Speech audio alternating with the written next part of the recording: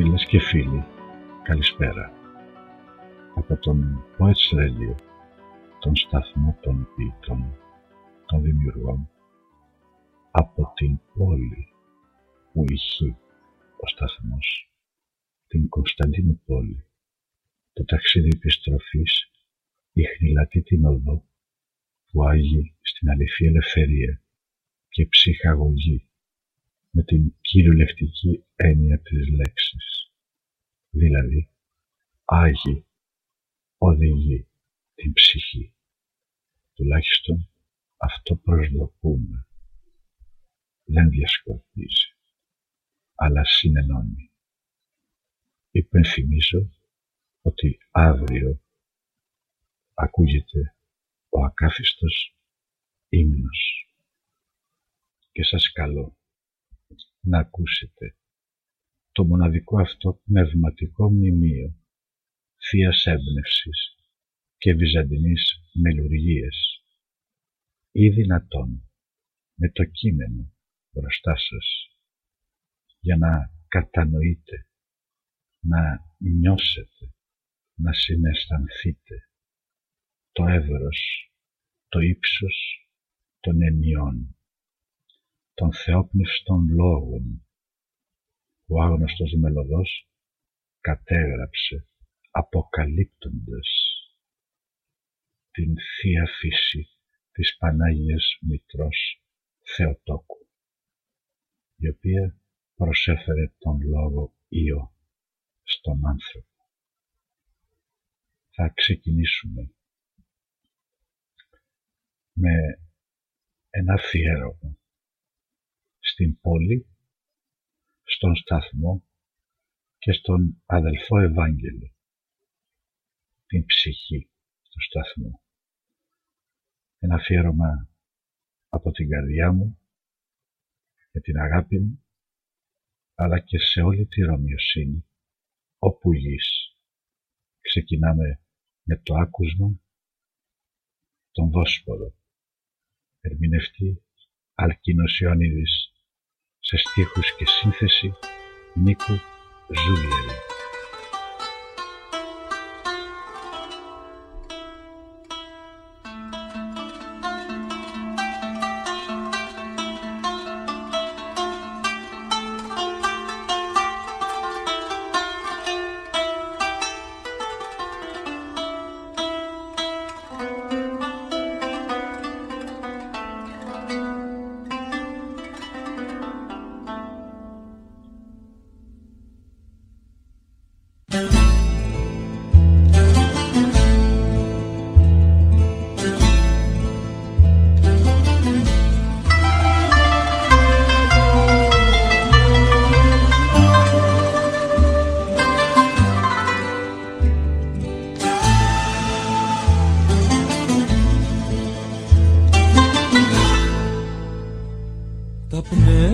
Επιστρέφουνε τις νύχτες, φωτάκια από αλήτρωτες ψυχές, κι αν δεις εκεί ψηλά στις πολεμίστερες, θα δεις να σε κοιτάζουνε μορφές. Κι αν δεις εκεί ψηλά στις πολεμίστερες, θα δεις να σε κοιτάζουνε μορφές.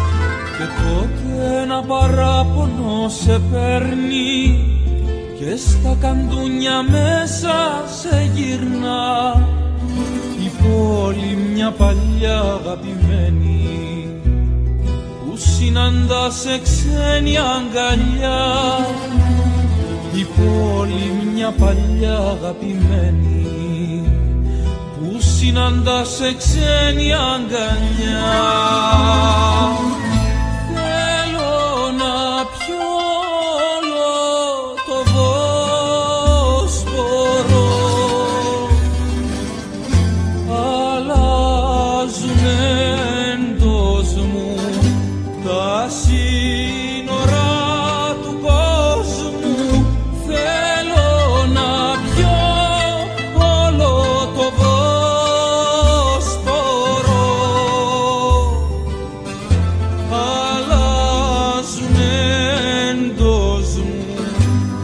Us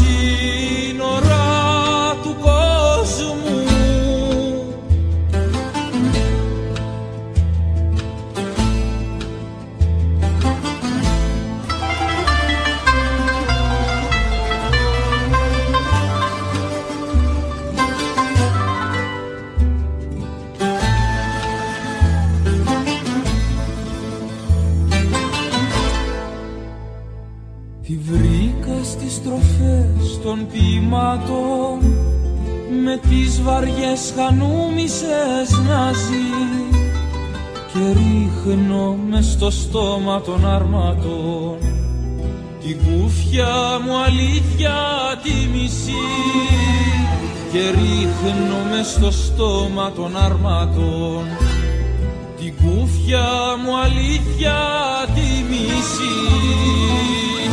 Θέλω να πιω όλο το Βόσπορο, αλλάζουν εντός μου τα σύνορα του κόσμου. Θέλω να πιω όλο το Βόσπορο,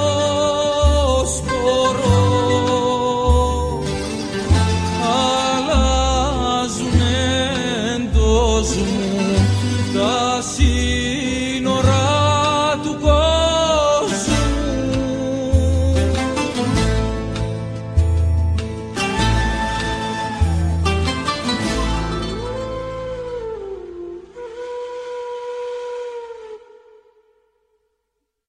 Με αφορμή τον στίχο, τα πνεύματα επιστρέφουν τις νύχτες, φωτάκια από αλήτρωτες ψυχές, κι αν δεις εκεί ψηλά στις πολεμίστρες, θα δεις να σε κοιτάζουνε μορφές.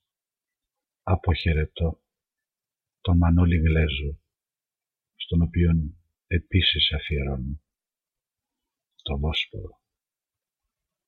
Του χρωστώ μια συγγνώμη, την οποία καταθέτω αυτή τη στιγμή, γιατί οι ψυχές και τα πνεύματα μετέχουν στο γίγνεσθε.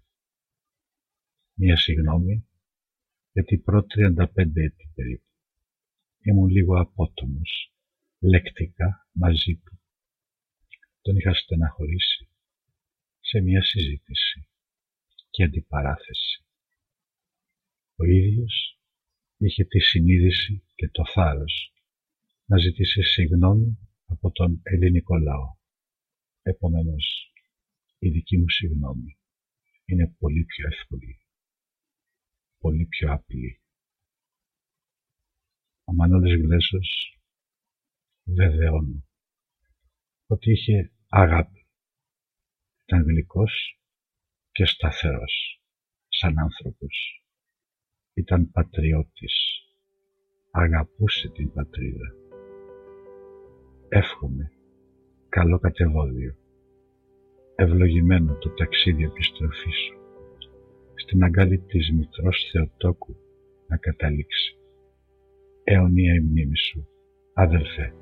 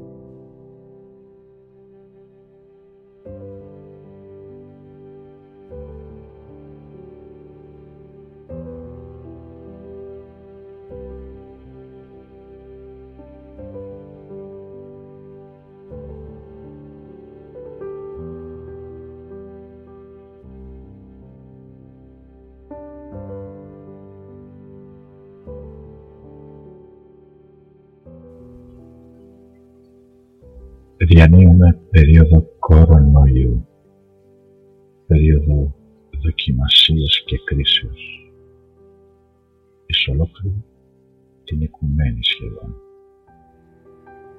Οι κατεστημένες δομές εξουσιών ταράσσονται σφόδρα, οι βεβαιότητες επίσης.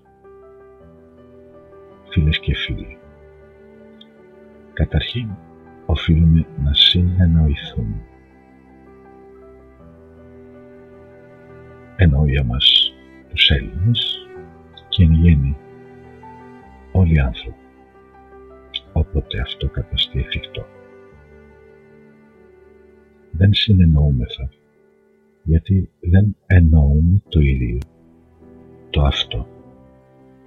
Επομένως, αναγκαία προϋπόθεση η αποφλίωση έννοιων, η αποκωδικοποίηση λέξεων, παράλληλα με τη διεύρυνση του νοός, της συνείδησης, της καρδίας και της ψυχής. Προσέξτε, δεν μιλώ για τη διάνοια, μιλώ για τον νου.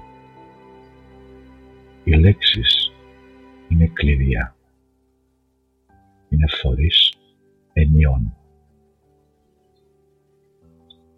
Από την κρίση την οποία διανύουμε αποδεικνύεται ότι το σκληρόν είναι εύθραυστον.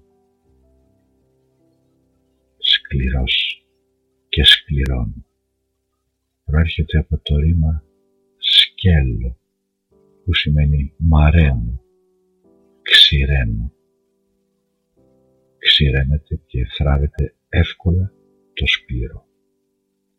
Όπως αποδεικνύεται τους τελευταίους μήνες ότι σκληρός ο κατεστημένος κόσμος που είχαν δομήσει οι διάφορες εξουσίες συμφερόντων επί της γης θράβεται πάρα πολύ εύκολα. Είναι οι ίδιες οι δομές συμφερόντων που εκμεταλλεύονται τις μάζες. Η συνθήκη αυτή και σχέση έφνης αναταράσσεται. Θα παρακολουθήσουμε βραχυπρόθεσμα αλλαγές. Πρέπει όλοι να σταθούμε αφουγκραζόμενοι την έμφυη φύση μας και να ζωοποιήσουμε τη σχέση μας. Επαναλαμβάνω πως πολλές φορές έχω πει με τον ενικούνται θείο λόγο ή να μπορέσουμε να πορευθούμε ασφαλώς στην οδό της επιστροφής. Μετά από 1 μήνα περίπου, μιλώ για την πατρίδα μας, διαισθάνομαι και παρακολουθώ ότι οι καταστάσεις των ανθρώπων εμφανώς ή αφανώς αρχίζουν πλέον και πιέζουν. Έχω μιλήσει και άλλες φορές για τους νόμους που διέπουν τα πάντα. Φίλες και φίλοι, η αντίδραση, δηλαδή η αδράνεια, κινείται ως φυσικός νόμος που διέπει την ιδιότητα των υλικών σωμάτων να αντιστέκονται σε όποια μεταβολή στην κινητική τους κατάσταση. Κατά αντιστοιχεία ή κατά αναλογία ή μεταφορά και ποιητική αδεία διακρίνεται η ίδια αντίδραση να κινείται, διωγγούται εντός των ανθρώπων σήμερα. Λόγω κορονοϊού φόβου θανάτου, οι ασθένειες, του περιορισμού των άσκοπων μετακινήσεων, ενίοτε και τις καραντίνες. Αλλάζει η κινητική κατάσταση και επίσης κινείται η αδράνεια ως αντίδραση. Στην ανθρώπινη φύση, λειτουργία και συμπεριφορά, η αδράνεια ενδύεται προσχήματα, ιδεολογήματα, αίμονες, υποκρισία, ιδιοτέλεια, συναισθήματα θυμού και εκπέμπει αντίστοιχης ποιότητας ενέργεια.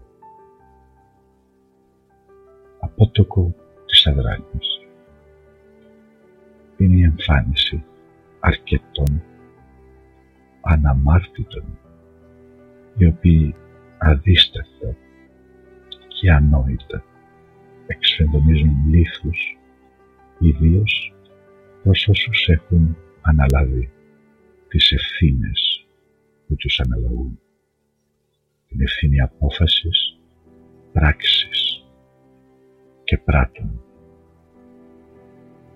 Με ψημιριώντες ως δήθεν αναμάρτητοι, καθήμενοι στην απραξία, με έλλειμμα αγάπης, μες στην σκληροκαρδία τους, δολιχοδρομούν, βάλουν υπογείως και υπερηγείως και εκθέτουν εαυτούς ενώπιον Θεού και ανθρώπου.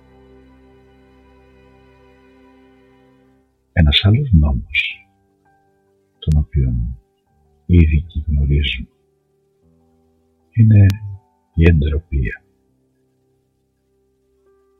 Το μέτρο της αταξίας, να το πω πιο απλά, είναι νόμος της θερμοδυναμικής. Είναι μία έννοια μέσω της οποίας μετράται η αταξία, η μέγιστη τιμή της οποίας αντικατοπτρίζει την πλήρη αποδιοργάνωση και ισοδυναμεί την παύση.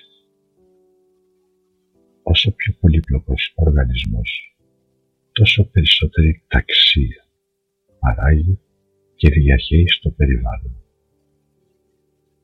Αυτές τις ημέρες, επειδή ο χρόνος έχει πάυσει και έχουμε εισέλθει ο καθένας βιωματικά, το βιώνει διαφορετικά, στο άχρονο, μου δόθηκε η ευκαιρία να μελετήσω,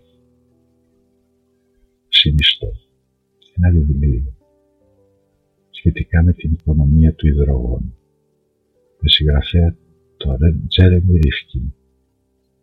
Είναι πάρα πολύ ενδιαφέρουσα η καταγραφή του, η συγγραφή του για την πτώση των αυτοκρατοριών, εξηγούμενη με τους νόμους της θερμοδυναμικής.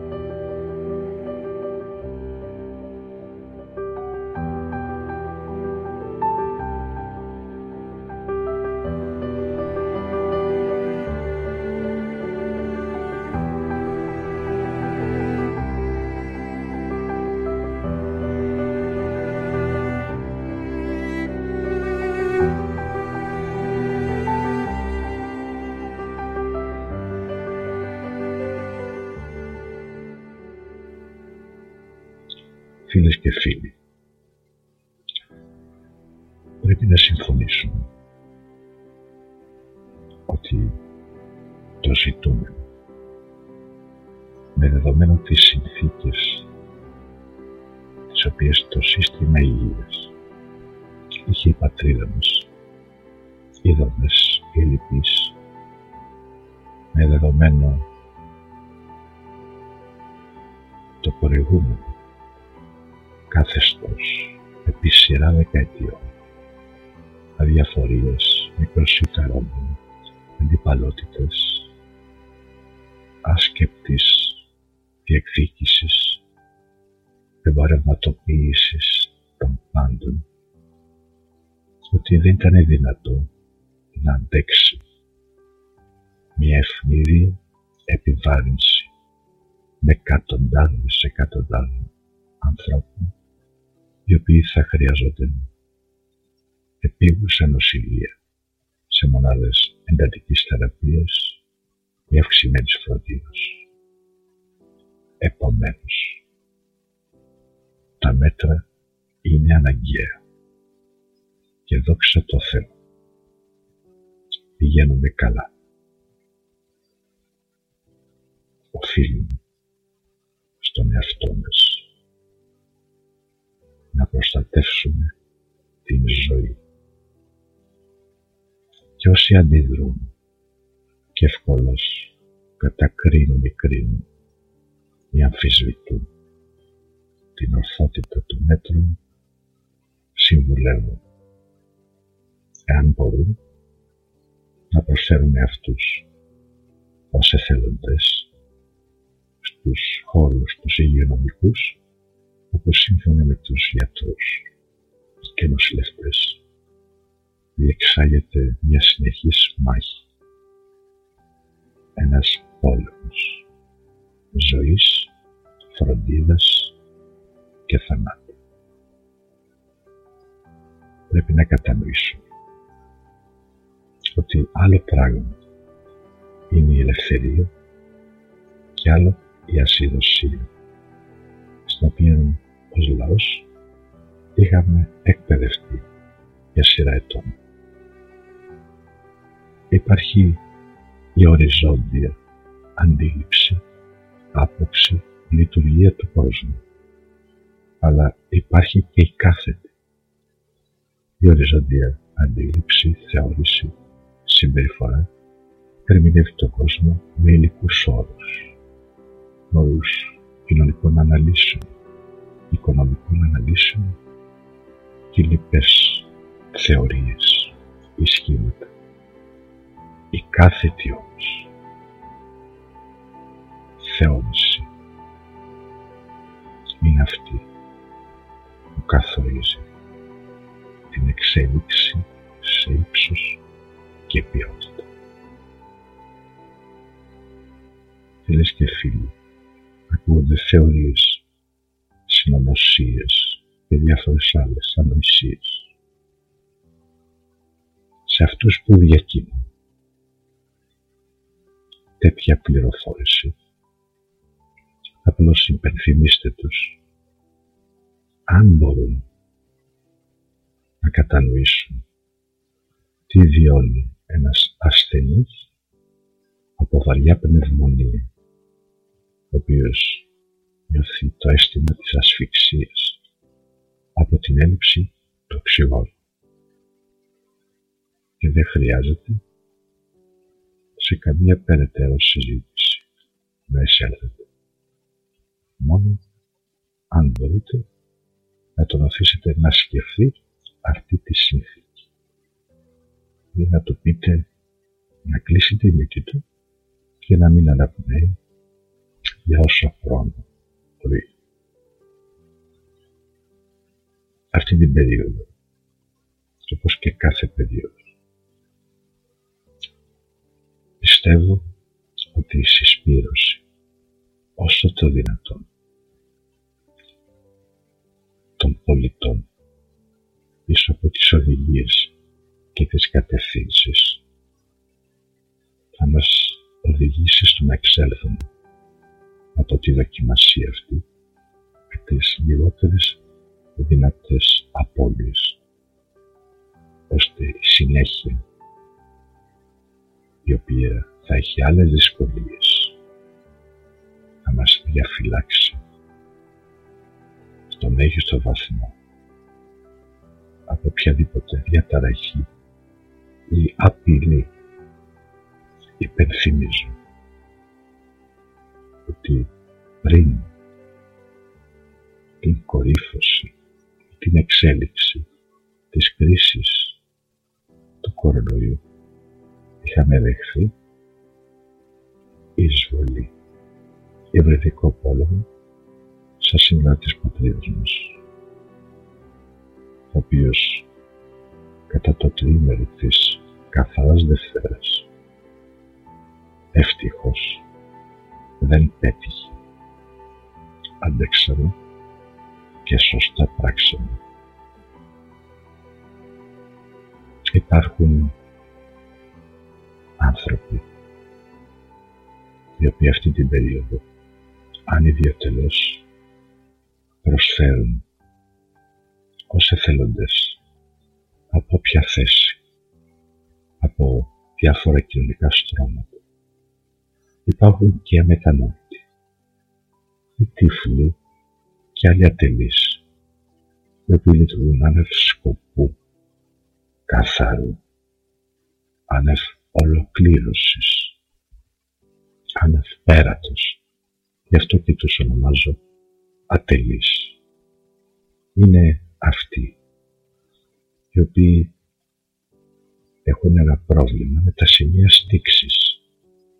Έχουν προσκοληθεί σε ένα συγκεκριμένο σημείο στίξης. Το κόμμα πρέπει κάποια στιγμή να προχωρήσουν και στα υπόλοιπα, να χρησιμοποιήσουν την τελεία, την παύλα.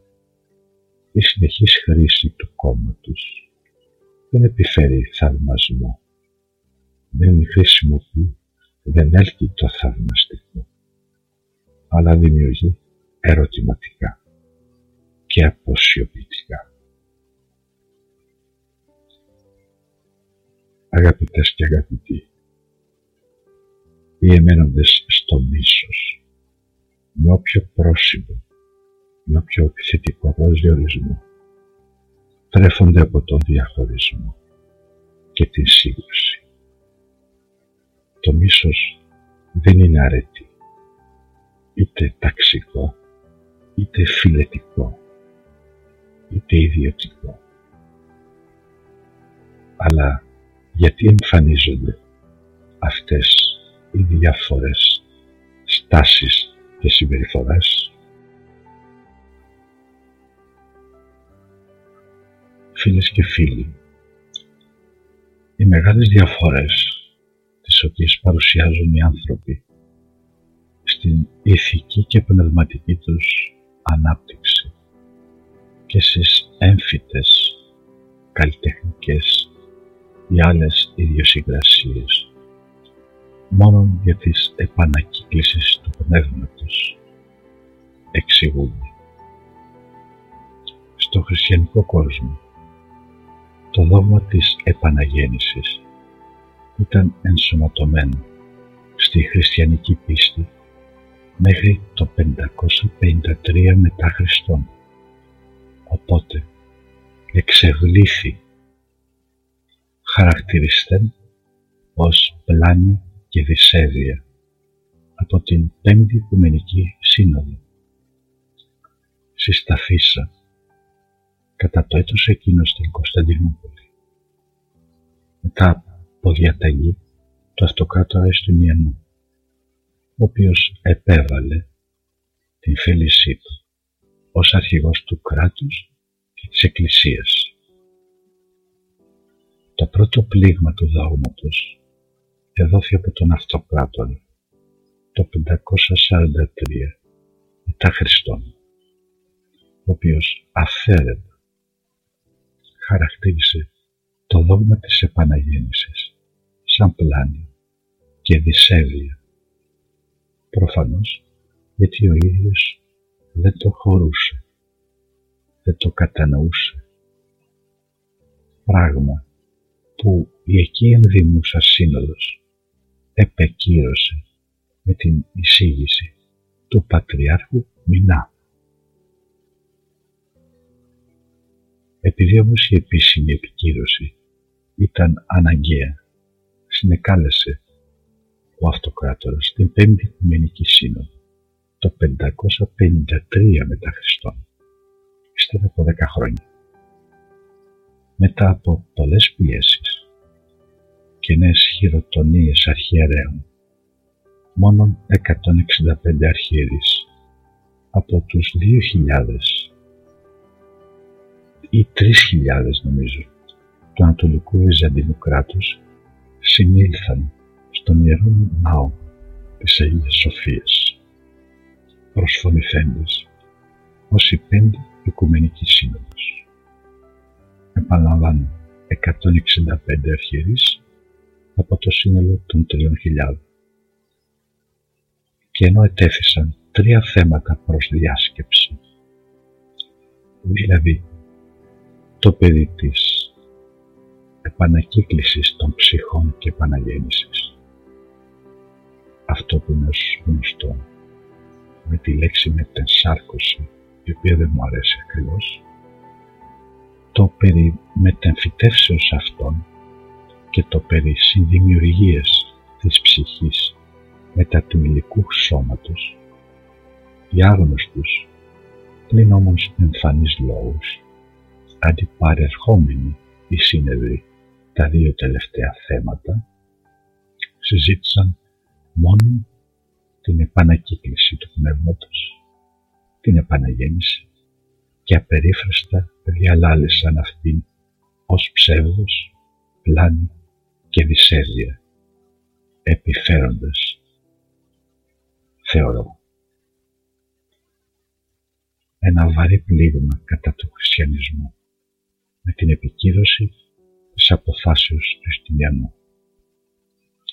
Παράλληλα, και αυτό είναι αξιοσημείωτο, αναθεμάτισαν τον ιδρυτή της ελληνικής θεολογίας Οριγένη, ο οποίος ουσιαστικά είναι ο πατέρας της ελληνοορθόδοξης παράδοσης, της σύζευξης, της διδαχής του Λόγου Χριστού μετά του πνεύματος του ελληνικού.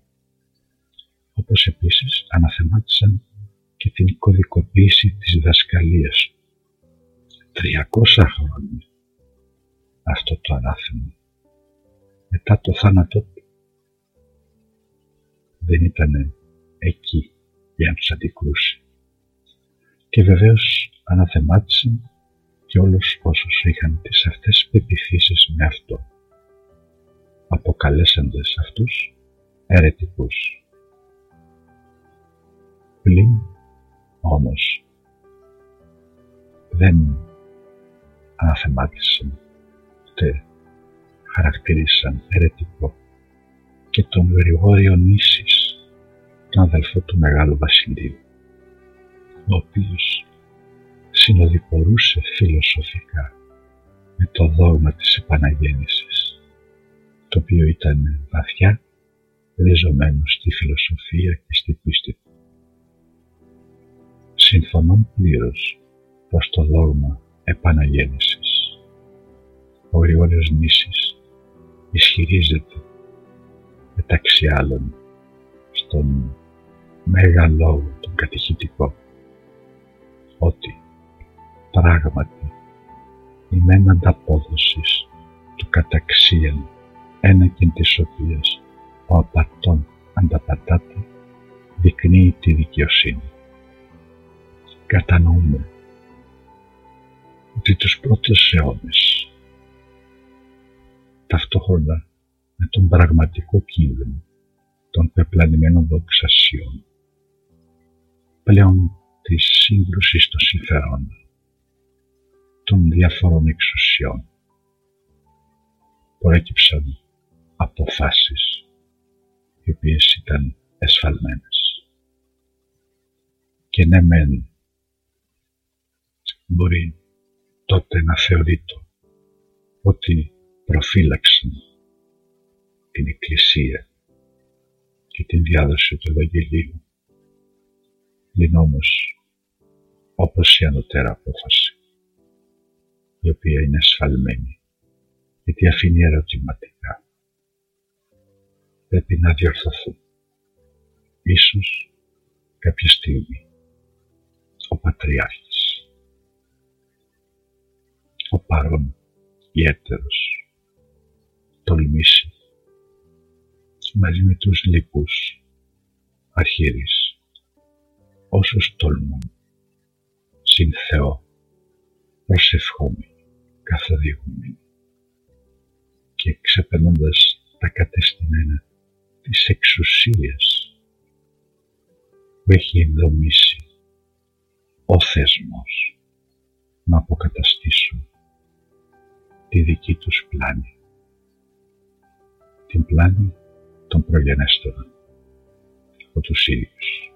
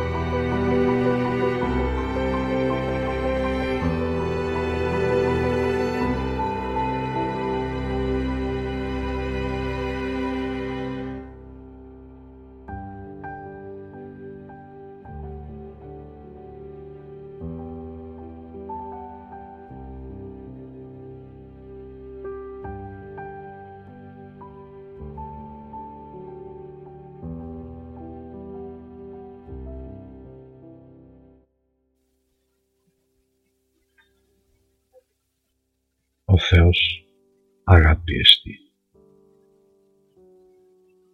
Επομένως, όταν μιλούμε για αγάπη, να γνωρίζουμε ότι είναι ένα και το αυτό με τον Θεό.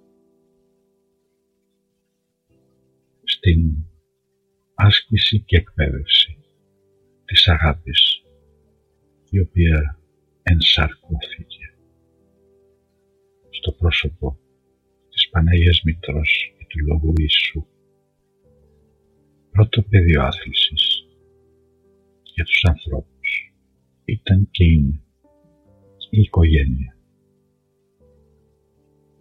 Μέσα στην οικογένεια οι γονείς εκπαιδεύονται στην αγάπη, να προσφέρουν άνοια διατελώς, να θείονται, να στέρουν, να καλύπτουν, να προστατεύουν και αντίστοιχα όμοια τα τέκνα να λειτουργούν. Διδαχθήκαμε επί 2.000 χρόνια την αγάπη. Εκπαιδευθήκαμε και εν πολλοίς αποτύχαμε, αν κρίνουμε από τα πεπραγμένα. Είναι σαφές ότι ήλθε η ώρα της εφαρμογής των εξετάσεων πάντων ημών στην πράξη της αγάπης. Αυτό για να καταστεί γεγονός προϋποθέτει την αναγνώριση της ένθεης φύσης μας, η οποία αντιστοίχως με την τριαδικότητα του Θείου, Πατήρ, Υιός και Άγιο Πνεύμα, διέπει την ύπαρξή μας. διακρίνουμε ότι η αντιστοίχηση της τριαδικότητας μας αφορά ως πνεύμα, ψυχή και σώμα. Οπότε στόμεν καλός, στόμεν με τα φόβου Θεού. Είναι ο λόγος του Αρχάγγελου Μιχαήλ ως παραδίδεται κατά την σύγκρουση μετά των αντιθέτων δυνάμεων, οι οποίες κινούν και υποσκάπτουν τα θεμέλια, κινούν μια διαδικασία εγκλωβισμού ή πτώσης. Φίλες και φίλοι, όσοι πιέζονται, όσοι κατά καιρούς οργίζονται, να αναλογιστούν αν έχουν δικαίωμα οργής. Προφανώς και δεν έχουν. Ο μόνος που έχει δικαίωμα οργής, γι' αυτό και αναφερόμαστε στη δικαία οργή, είναι ο Λόγος Χριστός, ο οποίος γνωρίζουμε ότι για του Φραγγέλιου εξεδίωξε από τον ναό τους έμπορους, τους αργυραβηγούς και λοιπούς ασεβείς. Μόνον τότε, όταν εκδηλούται Χριστός, η οργή είναι δικαία. Σε οποιαδήποτε άλλη περίπτωση δεν έχουμε το δικαίωμα να απαιτούμε και να εκδηλωνόμαστε οργισμένοι, γιατί δεν έχουμε το ύψος της αγάπης. Αυτή την περίοδο να αναλογιστείτε τις 3 δοκιμασίες του Ιησού στην έρημο, και με δεδομένο ότι ήδη έχουμε διδαχθεί ότι ο Ιησούς μίλησε για το ναό του σώματος,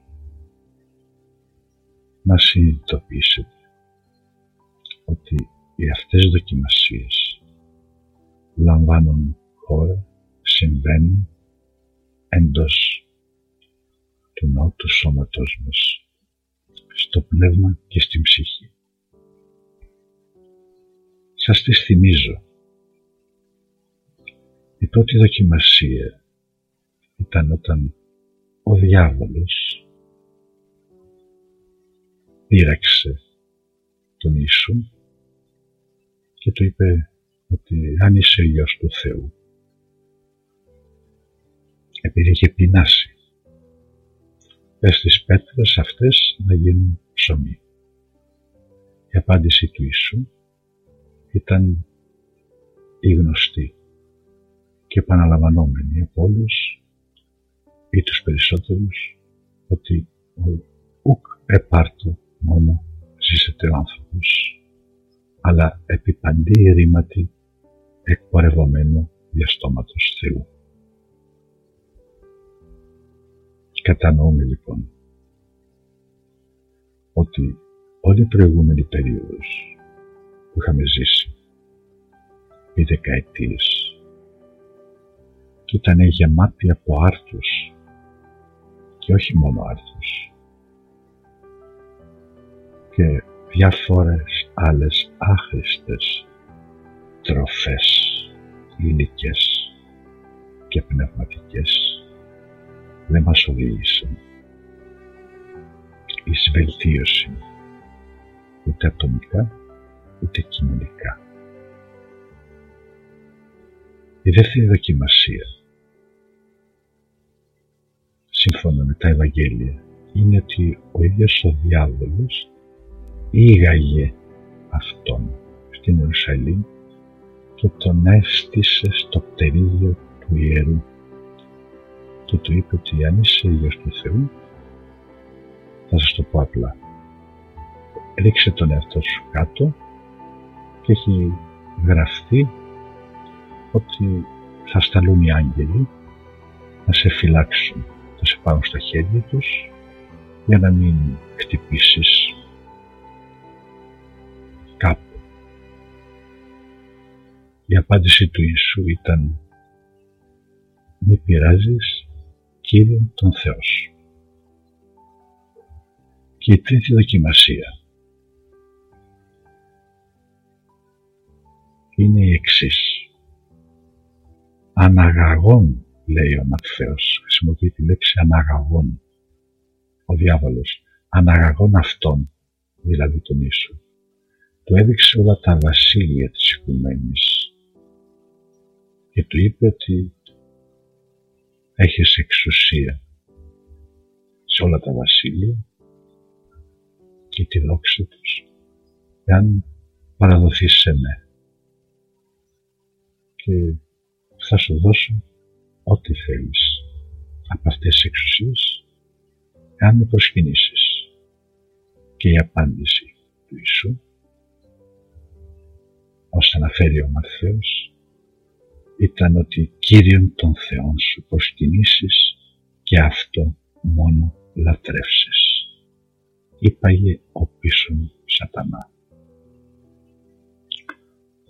Τότε αναφέρεται πάλι στο Ευαγγέλιο ότι έφυγε ο διάβολος και ήρθαν οι άγγελοι και υπηρετούσαν τον Χριστό. Οι αγγελικές δυνάμεις, οι θείες δυνάμεις. Σας καλώ να μελετήσετε τις Γραφές προσευχόμενοι. Επισημαίνω ότι η πίστη είναι η ένθεη γνώση, η συνείδηση που φέρουμε εντός μας, της ένθεης φύσης και λειτουργίας, η οποία δεν καθορίζεται από τη διάνοια, αλλά μας οθεί στην πράξη. Γι' αυτό, κατά την περίοδο του 2000 ετών, περάσαμε από τη διαδικασία του πίστευε και μη ερεύνα στο ερευνάτε τις Γραφές και πλέον έχουμε εισαχθεί στην αναχθήσα πίστη ως ενεργή εκδήλωση, συνειδητή εκδήλωση της ένθεης γνώσης, της αναγνώρισης της θείας μας φύσης, της πνευματικής.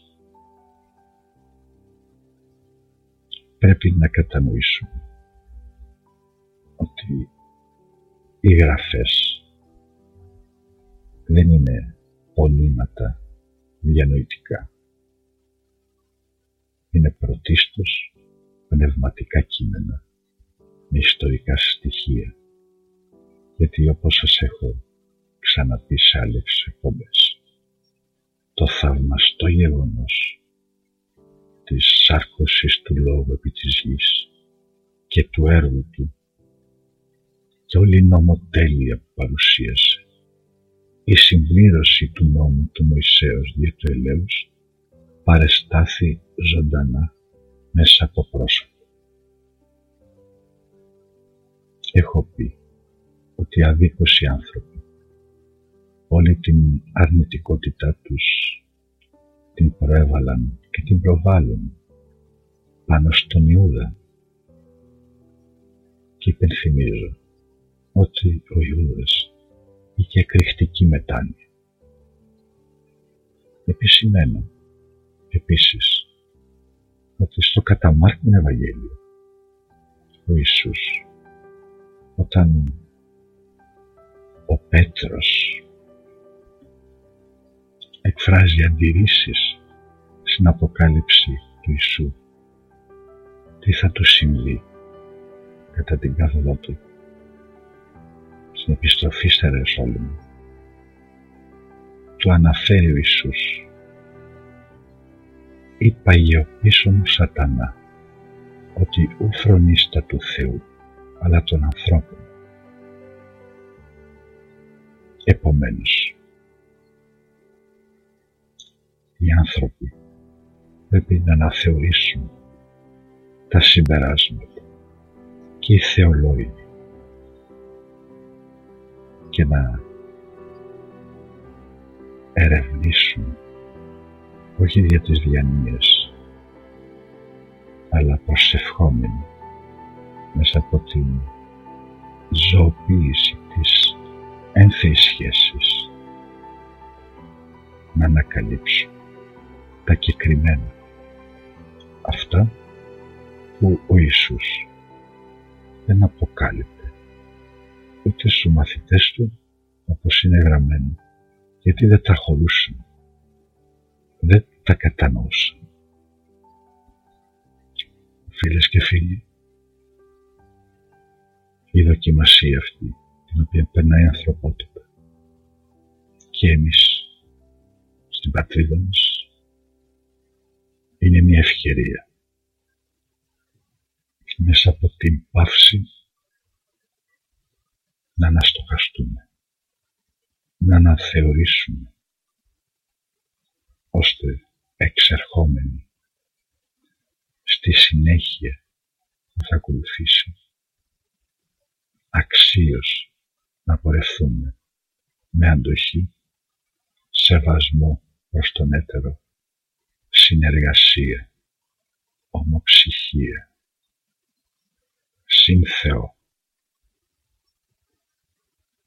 Θα κλείσουμε με ένα πολύ γνωστό και αγαπημένο κομμάτι. Γι' αυτό από αυτή τη στιγμή σας καληνυχτίζω, εύχομαι καλή υγεία, σταθερότητα, προσοχή, όχι πανικό, όχι υπερβολικό φόβο και συν Θεό να πορεύεστε στο επανειδήν.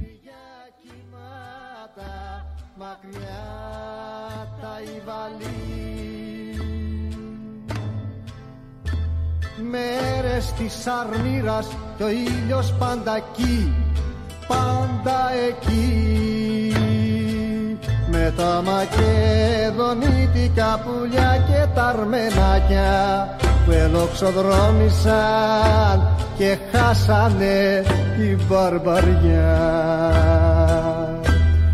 Πότε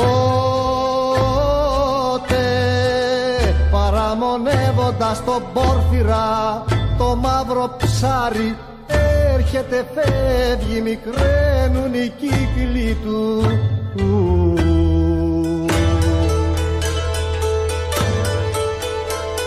Χίλια μύρια κύματα μακριά θα βάλει, χίλια μύρια κύματα μακριά τα βάλει. Μεγάλωσαν τα γένια μας, η ψυχή μας αλλιώτεψε, αγριεμένο το σκυλί γαβγίζει τη φωνή του. Βοήθα καλέ μου, μη φαγωθούμε μεταξύ μας.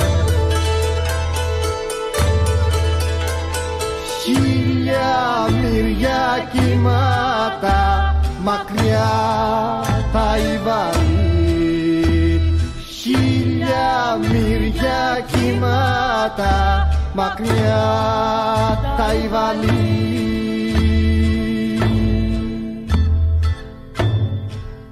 Ώρες ώρες μερεύουμε με τη χορδή της λύρας,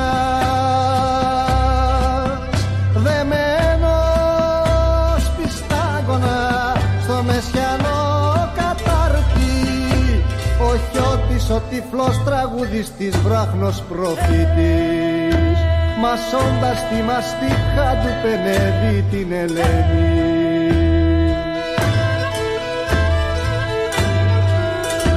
Μασώντας τη μαστίχα του πενεύει την Ελένη, κι άλλοτε την τζαβέλε να τραβάει στο χορό, στο χορό. Χίλια μύρια κύματα μακριά τα υβαλεί, χίλια μύρια κύματα μακριά τα υβαλεί. Μεγάλωσαν τα γένια μας, η ψυχή μας αλλιώτεψε, αγριεμένο το σκυλί γαβγίζει τη φωνή του. Βοήθα καλέ μου, μη φαγωθούμε μεταξύ μας. Χίλια μύρια κύματα μακριά τα υβαλεί, χίλια μύρια κύματα μακριά